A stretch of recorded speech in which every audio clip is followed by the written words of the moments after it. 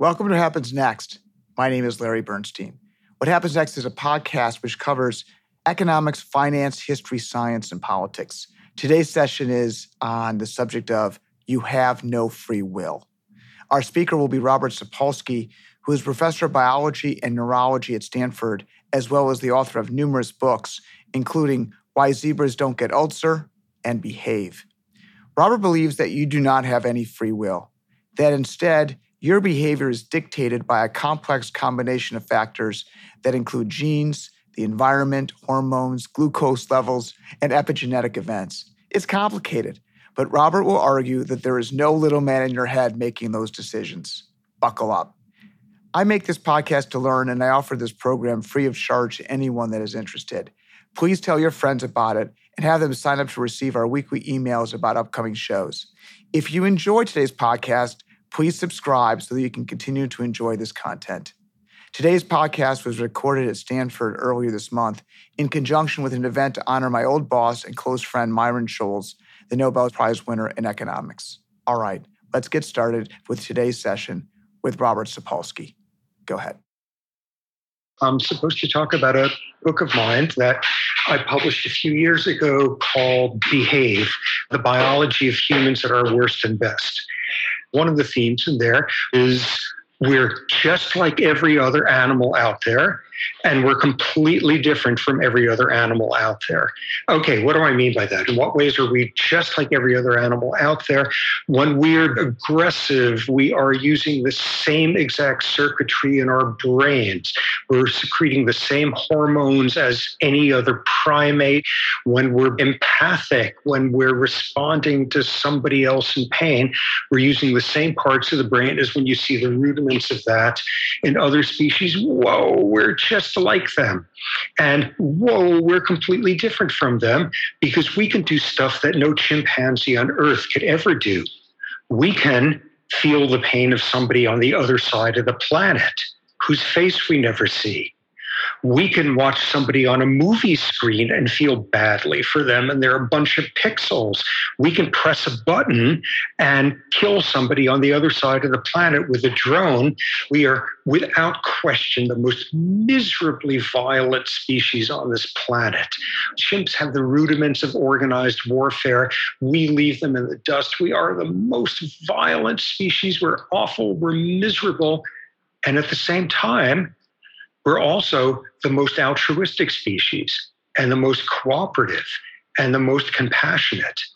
And what struck me is the real challenge is understanding how we can be both so awful and so wonderful, and how so often the exact same behavior has such different meanings in different contexts.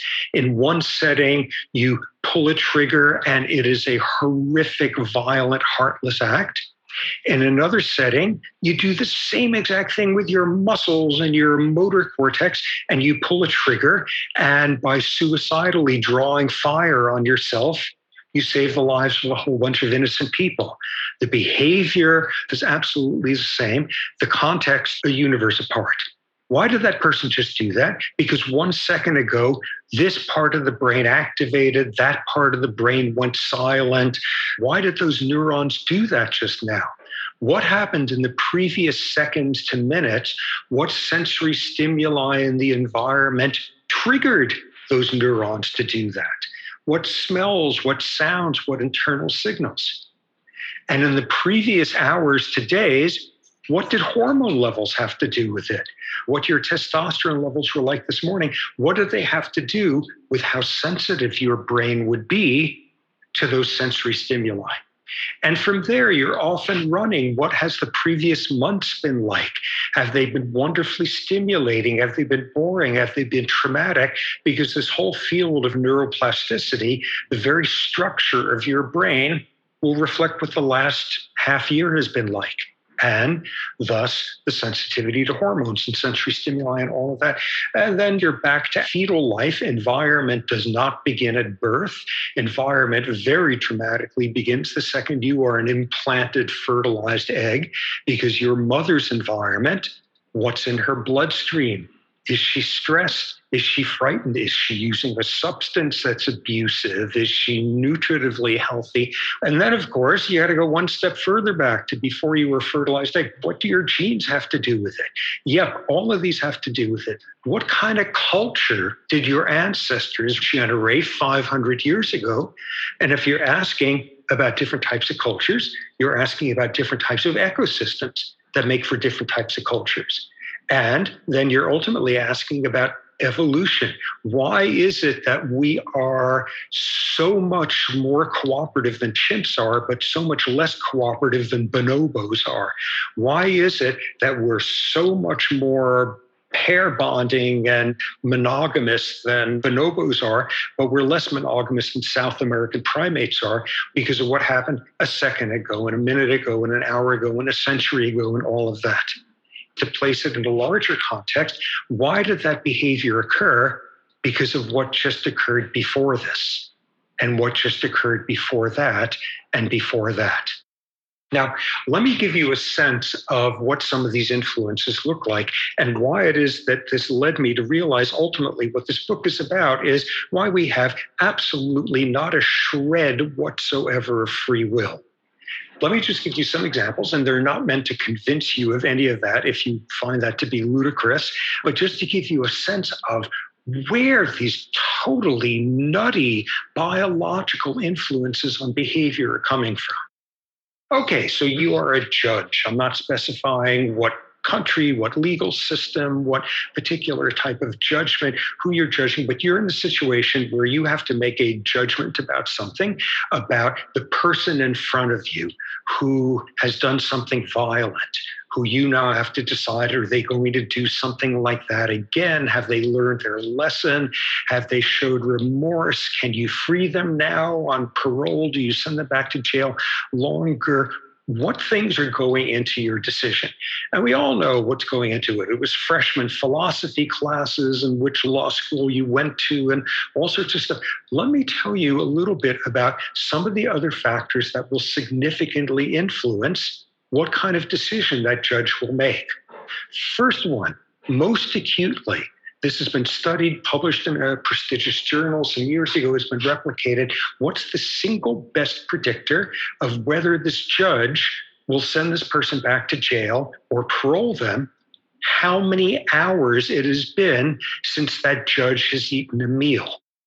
Immediately after lunch, people had a 60% chance of getting parole. By 3 hours later, 0% chance. Same thing in the mornings, top of the morning, 60% chance, 0 just before lunch. I'm seeing some of you are eating here, so I'm very glad in that regard in terms of like eliciting your empathy. What that's about is biology. Your brain is expensive. And when your blood glucose levels are low, your brain doesn't work as well. And when levels are low, the most expensive, most important part of your brain, your frontal cortex, is particularly bad at working. What does the frontal cortex do? It makes you control your impulses to send this person back for another 10 years, to regulate your emotions, to do the hardest thing out there in some circumstances, to try to see the world from somebody else's perspective, to try to understand somebody whose entire lifetime has been utterly different from yours. And as the minutes tick by and the blood glucose levels go down, the judges take a shorter time to make a decision, and they're less likely to grant parole. This is about energy. You do an experiment. Mid-afternoon, you have them drink a sugary drink, or one that tastes sugary and is filled with an artificial sugar that doesn't boost up your energy levels. And one group suddenly shows more compassion. One group suddenly is more likely to cooperate in an economic game, is less likely to cheat. Oh my God, this is amazing. And you sit those judges down and you say, whoa, that's really interesting. A couple of hours ago, you let that guy go free, but just now you sent this guy back, and they seem to have done the same thing. You look at loan officers in a bank, and the number of hours it's been since they've eaten a meal, the less likely they are to grant a loan. You look at people looking at CVs, deciding who to interview. And if it's the CV of somebody from an out group, whatever your culture's equivalent is of an out group, the wrong race, the wrong religion, the wrong whatever, as the hours go by, you spend less and less time looking at their CV until it's lunch. And then you come back and you are a humanitarian like you cannot believe for about 45 minutes afterward. Why did that person just do that? Because of their blood glucose levels? That has something to do with it? So you've looked at this judge just now, who in some cases decides this person is terrifying and I'm not letting them out on the street. And in other cases decide this person's paid their price to society. I don't think they're a menace anymore. What we've just seen is maybe differences in the thresholds of the brain as to what counts as menacing. Where'd that come from? And here's one of the significant factors: prenatal environment. Back when you were a fetus, if your mother was very stressed by socioeconomic stressors, stressed by refugee status, stressed by who knows what, she secreted a lot of stress hormones, which got past the placenta, which got in your circulation, which got into your brain, and among other things, caused permanent changes in gene regulation. The incredibly trendy term for it is an epigenetic change in a part of your brain called the amygdala. What's the amygdala about? Fear, anxiety, aggression driven by fear. And what is now identified is exactly which genes are turned on permanently and which ones are turned off. And as a result, if you were in the womb of a stressed woman, your amygdala on the average in adulthood is going to be bigger than most other people's and more reactive to provocation and have a harder time turning off when it's over with, and have a harder time telling the difference between a neutral stimulus and a threatening one. Wow, why did you decide this person who looks, prays, eats, loves differently from you is more of a menace than that other person is? Part of it is how your brain was being constructed when you were a fetus, how your brain was being planned for how threatening you find the world to be. Final example.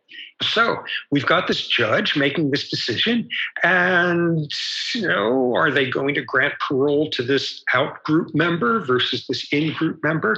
How are they going to grant clemency? Are they going to give asylum to these out-group people fleeing, trying to come into your country? Here's another significant predictor. What culture do you come from? What culture were you raised in 500 years ago? How much of an infectious disease load did your ancestors have? Because if they were dealing with a lot of infectious diseases, they didn't like outsiders. They didn't like people coming in and bringing in diseases. And for the last 500 years, they constructed a culture of xenophobia. One of the predictors across the world of how open people are to strangers is the infectious disease load of their ancestors 5 centuries ago. What is going on here? This is the biology rumbling underneath the surface. Why did you do what you just did? It's got something to do with the culture you were raised in and your ancestors. It's got something to do with your blood glucose levels. It's got something to do with what your brain was being pickled in when you were a fetus. We're biological organisms, and we are nothing more or less than the sum of our biology and the environment with which it interacted that we've had no control over. Free will is complete nonsense. There simply is no such thing as free will. We are being controlled by subterranean forces. When you look at our explanations for why we do what we do, they are post hoc. You ask somebody in a brain scanner to make a moral decision about something. And what you could see is the emotional parts of the brain make the decision seconds before the more cognitive parts. The cognitive parts are playing catch up to justify the emotional responses you have. All these sorts of studies showing that. So my theme since then, and a book that I'm now 3.5 days away from finishing, is about how in God's name are we supposed to function If we accept that there is no free will, how is society supposed to work? How are we supposed to do things so that the roof doesn't collapse in? And what most of the book is about is just clawing my way towards a very dismal science, and I don't mean economics. Does science tell us anything about how we're supposed to function once people accept that there's no free will, or at the very least, that there's so much less free will that you better rethink the way you make judgments about everything out there? And the book has two themes. One is throughout history, we have managed to subtract blame out of how we assess some of the troubling things in the world around us. And not only has the roof not collapsed, we've made the world a more humane place. So we can do it. But the other point is that some serial murderer is not responsible for what they did. It's going to be a million times harder to convince you that you're not really responsible for your amazing resume and your good table manners and anything else that you've ever been praised for. It's going to be hard to realize this stuff applies to some of the most frightening humans out there, but I'm convinced by now it's going to be much harder to convince us it applies to some of our best traits. So that's kind of what the book was about. And this is what the next book is going to be about. The title is Determined, A Science of Life Without Free Will. When we ask our spouse to make a big decision, we make sure not to ask the question if they're either very hungry or had a poor night's sleep. That said, I think when I ask a friend, relative, or colleague a question, I get an answer that is pretty much expected. I know the individual well enough that the response is predictable and not a crapshoot. And it doesn't seem to be random and determined based on a cultural phenomena from 500 years ago. Our free will is found in quantum indeterminacy. There's a whole school of thought that insists that's the roots of our free will. That's an explanation for why our behavior would be utterly random. And as you bring up, what's important is our consistency. Why is it that in the best of settings and the worst of settings, some people are always themselves? And at a funeral, when you're having eulogies, you always have the person's best friend from childhood saying, even then, they were just like this consistency. And out of that comes exactly what you can see, which is some degree of predictability. We know Mother Teresa is very unlikely to have ever mugged somebody. There are certain consistent things, but what the biology of it coming through is in some ways orthogonal to that. Let me give you an example. So you've got somebody, they've got a very important day tomorrow, and they're tired and they want to kick back and watch a movie on Netflix, but they really have to prepare for tomorrow. Are they going to be able to do the self-discipline needed tonight? And that's going to have something to do with what their frontal cortex was like in their infancy and their adolescence and what they had for breakfast. That tells us absolutely nothing if the good job tomorrow is helping a whole bunch of desperate refugees get settled, or if the good job tomorrow is going to consist of being efficient at ethnically cleansing a village. Oh, what counts as a good thing or a bad thing is very culture specific. Where did culture come from? How their mothers raised them, what myths they were taught as a child, whether they were taught that the afterlife is something you get into by good acts or by dying in battle against the enemy. All of this is helping to explain what some of the commonalities are, what your temperament is like, what your personality is like, what your capacity for impulse control. Why don't we have free will? It's not because of neurobiology and endocrinology and genetics and cultural anthropology. It's because they're all the same thing. If you're talking about evolution, you're talking about genes. If you're talking about genes, you're talking about the proteins they code for. If you're talking about that, you're talking about how those proteins help construct your brain. If you're talking about fetal life, you're talking about what your hormone glands are going to be like as an adult. They're all the same discipline. They are all a continuous flow of influences. When you look close enough, there's not a damn crack in there in which you can shoehorn in some free will. After hearing your example about the problems in the sentencing process for judges, I've invited the federal district court judge, Gary Feinerman, to ask a question. Go ahead, Gary. I'm a federal district judge. No offense intended. None taken. And you're outside of my jurisdiction, so I can't hold you in contempt. Criminal docket is about 20% of my docket, but I end up sentencing probably 24 people per year. And the factors that you discussed when you first started talking about sentencing, the nature and circumstances of the crime, the history and characteristics of the defendant, considerations of general deterrence, considerations of whether this person's going to do it again, cross-defendant equity. Those are things that I'm directed by the statute to talk about when I justify the sentence. In terms of my amygdala, I can't do anything about that. I can't do anything about the disease load 500 years ago. We all have priors. We all have implicit biases. And we all engage in fast thinking in the Kahneman sense.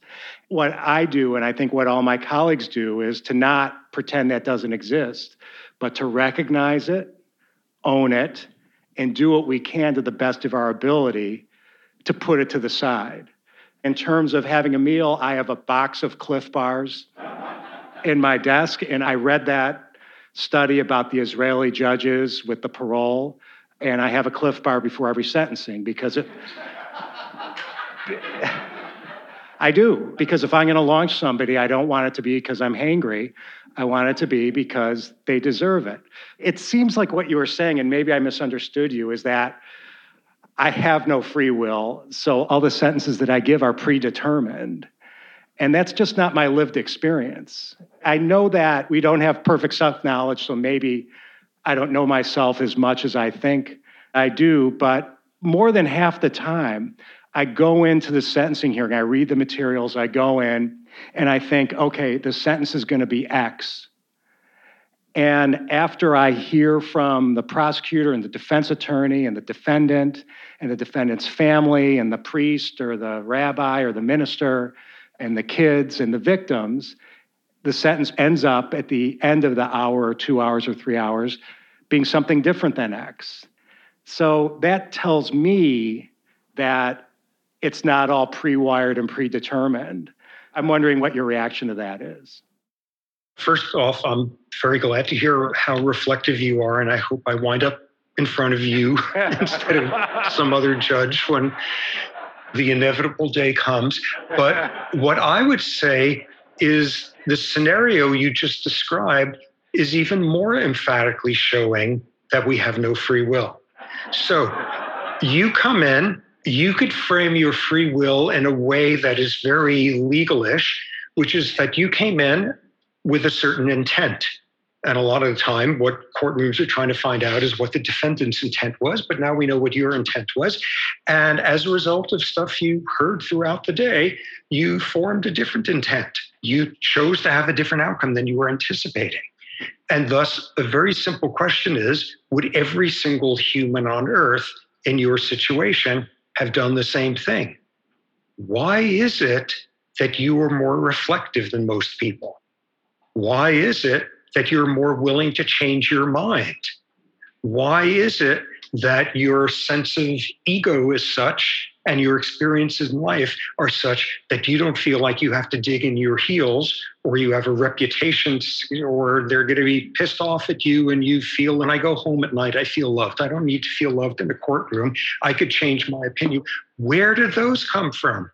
From your upbringing, from your values, from all of those things were inculcated in you. Unless every single person on earth would have sat down with the same intent that you had and finished the day with the same different intent that you had, where you got that from? It's the simple question, where did that intent come from? Because part of your intent was, I'm going to listen really seriously. And I'm going to try to listen to that person's perspective, each and every one of them. 99% of people can do that for about 3.5 seconds before they do something impulsive. That didn't happen by chance in you. And there's genes that have something to do with that. And there's prenatal environment that had something to do with it. And the fact that you were raised as a westernized American rather than, say, as a Bedouin judge had something to do with it. And all these factors, if anything, was exactly a demonstration, because at the end of it, you have to ask, where did that intent come from? Where did the intent come from to think hard enough to maybe see things differently? Where did the intent come from that if those thoughts take me in a different direction, I'm willing to emotionally accept that as happening? All that does is show the same exact thing. I was wondering if you could offer your thoughts on the role of biology on the subconscious. This is a minefield. I'm absolutely terrified by the whole notion of having to think about the neurobiology of consciousness or unconsciousness, because it is so confusing. Once every 5 years, I force myself to read a review on the subject and see that nobody's gotten any further with it, so I can exhale for 5 years. But I think what this is showing is that's what we're running on 90% of the time. This is one of my all-time favorite studies.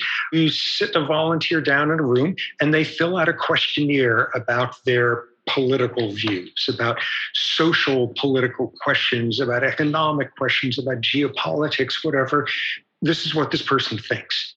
And if instead they have been sat down in a room that smelled of rotten, fetid, horrible garbage, they become more socially conservative in their answers. What in God's name is that? And if instead people sit down and they sit in a room that smells of freshly baked chocolate chip cookies, they become more generous in the economic game. What's bubbling underneath the surface? Your response to stimuli. What's bubbling? The construction of your brain, so it responds to this stimuli this way instead of that.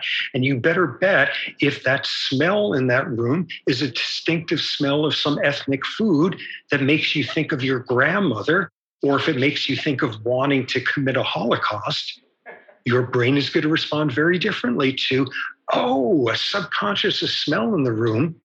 So yes, a huge percentage of what's going on is unconscious, and what we're often doing afterward is trying to come up with an explanation.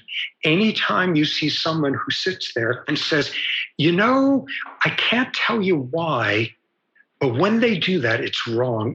If somebody is saying, I can't put my finger on it, it means their emotional limbic part of the brain made the decision a long time ago, and the conscious declarative cortical stuff in their brain hasn't come up with a post hoc rationalization yet. You're not looking at rationality, you're looking at post hoc rationalization. And that's what's going on. Here's another version of that. Take 5-year-olds and look at how much novelty makes them anxious.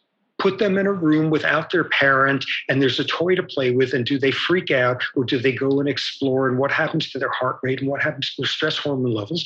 And you can characterize this as temperament, responsiveness. Come back 25 years later, and the kids who was 5-year-olds who were more disturbed, were more stressed by ambiguity and novelty, are more likely to be socially conservative. Because starting at age 5 already, new stuff was scary instead of exciting. 25-year break in that, and that's already a significant predictor. The bits and pieces of what makes us who we are rumbling underneath the surface, and those bits and pieces fell into place anywhere from this morning at breakfast to 1 million years ago. Our next question comes from Stanford finance professor John Burke. Go ahead, John. I'm very sympathetic to the argument. There's a lot of other research out there. And I would also say, when you say the environment, it underplays the role of genes. If a pregnant mother's taking drugs, it's probably because she has genes that predispose her to take drugs, and those genes are still in there. So it's basically an argument for the enormously important role of genes. That said, as an economist, we think on the margin. Making any decision, we're always thinking, what does it do on the margin to somebody? Similarly, we're also trained to think of incentives. So going back to, I think, which is the essence of the discussion, which is the free will part of the discussion, the question should be, to what extent can you change behavior? Just as you said, if I give somebody a lunch, I will change behavior. So just because the genes are deciding how people behave does not mean you can't change behavior. So isn't the real question, to what extent can we change behavior and change society for whatever goal we have in mind? Okay, that's a fantastic question. I'm breaking it into 2 parts. The first one is, okay, so what's the deal with genes? And even though All sorts of colleagues of mine would stab me for saying this. Genes are stupid and boring. We're in the genomic era. Everything is explained by genes, and nothing is explained by genes. Genes are the holy grail, the code of codes, because we spent more money than we did on the entire health budget the other year sequencing the human genome. Genes determine everything. Genes determine nothing. Saying that a gene determines something is like saying that the recipe in a cookbook determines when you make the cake. All genes are is the ingredient list in the instruction manual. What regulates the genes? What decides when they're turned on and off? Environment. Let me give you an example of that, which totally brings in these issues. Okay, so there's this gene called monoamine oxidase B, and it codes for an enzyme that's got something to do with the neurotransmitter in your brain, serotonin, and it's wonderful. And people back when figured out the gene comes in 2 different flavors, and a whole bunch of animal studies suggested that if you got this flavor, you were more prone towards aggression and violence. Whoa, that's really scary. Is it the same in us? And people believed it was same in us to the extent that it was now termed the warrior gene, and it was used as a mitigating circumstance in at least one sentencing phase for a violent crime in the UK. So people go and they study this gene. We went and looked at 17,000 people in New Zealand, followed them from childhood with genetic information, following them into adulthood. Do they have a history of antisocial criminality? All of that. Does it have something to do with which version of the gene they had? And the critical question was, so if you had the scary bad version, were you more likely to have a history of antisocial violence? And the answer was yes, absolutely, only under one circumstance, so long as you were abused as a child. The more childhood abuse, the more that gene version synergized in increasing the risk of aggression. In the absence of childhood abuse, that version of the gene had absolutely no effect as compared to the other version. It could be that the propensity to abuse your child is driven by a different gene. Yes. Thank God for one of the most complicated subjects to draw anything from, but like adoption studies and twin studies and things of that sort, which will show things like how much of it is due to the home environment versus how much is due to the sort of biological legacy. And what you see in these cases is that don't ask what a gene does, ask what a gene does in a particular environment. And it's the exact same way with any gene out there that has anything interesting to do with behavior. It works different ways in different environments. Oh, okay, so that teaches us something in the abstract, but most organisms live in a single environment. But you find us in the Amazon and in tundra and in desert and in socialist societies and in capitalist ones and monogamous cultures and polygamous ones. There is no species out there that is more subject to what environment has to do with what your genes do than us, which is another way of saying there's no species out there that is more freed of genetic determinism than we are. Okay, so that brings us to the second issue. So everything's determined biologically, and biology interacting with environment, everything is predetermined. Nothing could ever change. Why should we ever bother? And we know that can't be true because people change dramatically. People who were combatants against each other reconcile in old age. Vietnam War veterans travel to Vietnam for reconciliation ceremonies. Entire cultures change. In 1800, the most scary, crazy-ass people in all of Europe were the Swedes. They spent the whole century rampaging and making Peter the Great miserable. And somewhere around 1815, something happened, and the Swedes became the Swedes. And since then, all they do is roll around in the snow naked and then go into saunas, and they haven't had a war since 1850. Cultures change. It's possible for things to change. How does this happen? Let me give you an example. The judicial gentleman who was at the table a little while ago has taken in all of this, and as a result, on a very literal level, something in his brain has changed. I belch very loudly right now, and something in your brain will change. There's some receptors, that the gene will make more of them or less of them. There will absolutely be a change in your brain. And if it's the right trigger and the right sort of brain, from now on, you're going to be bringing Cliff Bars into the courtroom. Or at the very least, you're going to think twice about, hey, am I just being cranky and unsympathetic at this? And what happened is your behavior will have been changed by the circumstances of the last hour or so. And if instead you hear on the news that something horrendous and awful has happened, and a part of your brain that has something to do with how much of a sense of efficacy you have in the world, it's going to be weakened. And you're going to feel helpless. And the world is going to be a much more disturbing, overwhelming place. And there's a neurobiology to that. And thus, at some juncture, an hour from now or a year from now, you're less likely to do this and you're more likely to do that. I found a great example of this one time. I was driving down 280, trying to get to campus, and I was late. And some car passed me. It was some electric car. And they had one of those bumper stickers that said, do random acts of kindness. And I looked at it and I said, that's nice. That's nice. Good for them. I bet I would like the person. I bet they belong to NPR. Wouldn't it be ironic if they're on their way to robbing a bank right now? And 30 seconds later, some son of a bitch monster tries to merge in the lane in front of me. And my first thought is, oh, no, you don't. I'm important. I got to get to this meeting. And then I briefly flashed for 3/8 of a second on that bumper sticker. And I said, I'm actually an incredible soul. And I take my foot off of the gas and put it on the brake and slow down a little bit, let the person come in. And I feel so incredibly noble about myself afterward. And farewell, fellow met, and all of that. And if only we could all hold hands and let each other merge into lanes. And there is a neurobiology that explains the 30 seconds between seeing that guy's bumper sticker and saying, slow down a little bit. And there's a neurobiology to how you were raised and who you're willing to kill for and die for.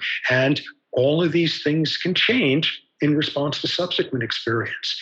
So if anything, oh my God, we're just biological organisms, there's no free will, rather than that being grounds for pessimism, all that does is underline further our capacity to change, because we understand every single bit and piece of how that occurs, and it's all mechanistic. At some point, are we going to look at this as a society and say, we can't hold people responsible at all because nobody has any free will? And if that's the case, how will society function once we come to that conclusion? Well, that's exactly what's consumed my last 5 years. How are we supposed to function? How are we supposed to deal with the fact that nobody is ultimately responsible for their actions? How are we supposed to deal with that when it makes us hate someone? It seems inconceivable. I'm intellectually totally accepting that we have no free will, and I can function that way for about 2 minutes at a time. I got a great example of this a couple of years ago. Some guy had done some horrible, appalling act with an assault rifle. Listen to NPR, and they're saying today in federal courts, if he's charged with federal hate crimes, he's also eligible for the death penalty. And I said, yeah, fry the bastard. I can't believe we did. And then 2 seconds later, I said, what are you talking about? You're working on a death penalty case. The reality is words like deserve, earned, reward, praise, blame, punishment, any of these are as irrelevant as saying exorcisms and demonic possession. 500 years ago, the leading, most learned, careful minds out there in explaining what we would now call an epileptic seizure would say it's demonic possession. And the treatment was very clear: burn them at the stake. And it's merely taken 500 years for people to figure out, no, it's a neurological disorder and it has nothing to do with who the essence is of that person. It's just this weird electrical hiccups that happen now and then. And, that only took us about 500 years. And it's only taken us about 50 years to learn that the Freudians were full of it, and the mothers of schizophrenics do not cause schizophrenia because they unconsciously hated their child. And it's only taken us about 20 years to learn that some kids are bad at learning to read, not because they're lazy and unmotivated, but they've got screwy stuff in one layer of their cortex where the cells point the wrong way. And that's why they have dyslexia. And in the last 10 years or so, most of white bread America learned that it's possible to love somebody else of the same sex enough that you want to marry them. And you know what? That's okay. Let me state something that would fall in that category for me, a mindset of seeing someone who would do something unspeakable to a loved one as nothing more or less than a car whose brakes are broken. I can't imagine that. But people, just as reflective 500 years ago, would have found it ludicrous, the notion that people could suddenly foam at the mouth and fall down and babble and writhe and all of that. That is anything other than a sign of Satan. We've done it over and over and over again, and we can keep doing it. And that's exactly the challenge we've got. Thanks to Robert Sapolsky for joining us today. If you missed last week's session, check it out. Our speaker was Stanford economist Nick Bloom, who discussed the greater tendency to work from home. Nick's concluded that 30% of work hours are now being done at home. It reached 60% at the height of COVID, but for the last 4 months has been pretty steady around 30%. Nick gave us his take on whether we will return to the office, as firms may adjust compensation to encourage it. You can find all of our previous episodes and transcripts on our website, whathappensnextin6minutes.com. Please encourage your friends to join the What Happens Next community by signing up for our free weekly updates about upcoming podcasts. If you enjoyed today's podcast, please subscribe. Take a moment to do so on the website or follow us on Apple Podcasts or Spotify. I would like to thank our audience for your continued engagement with these important issues. Goodbye.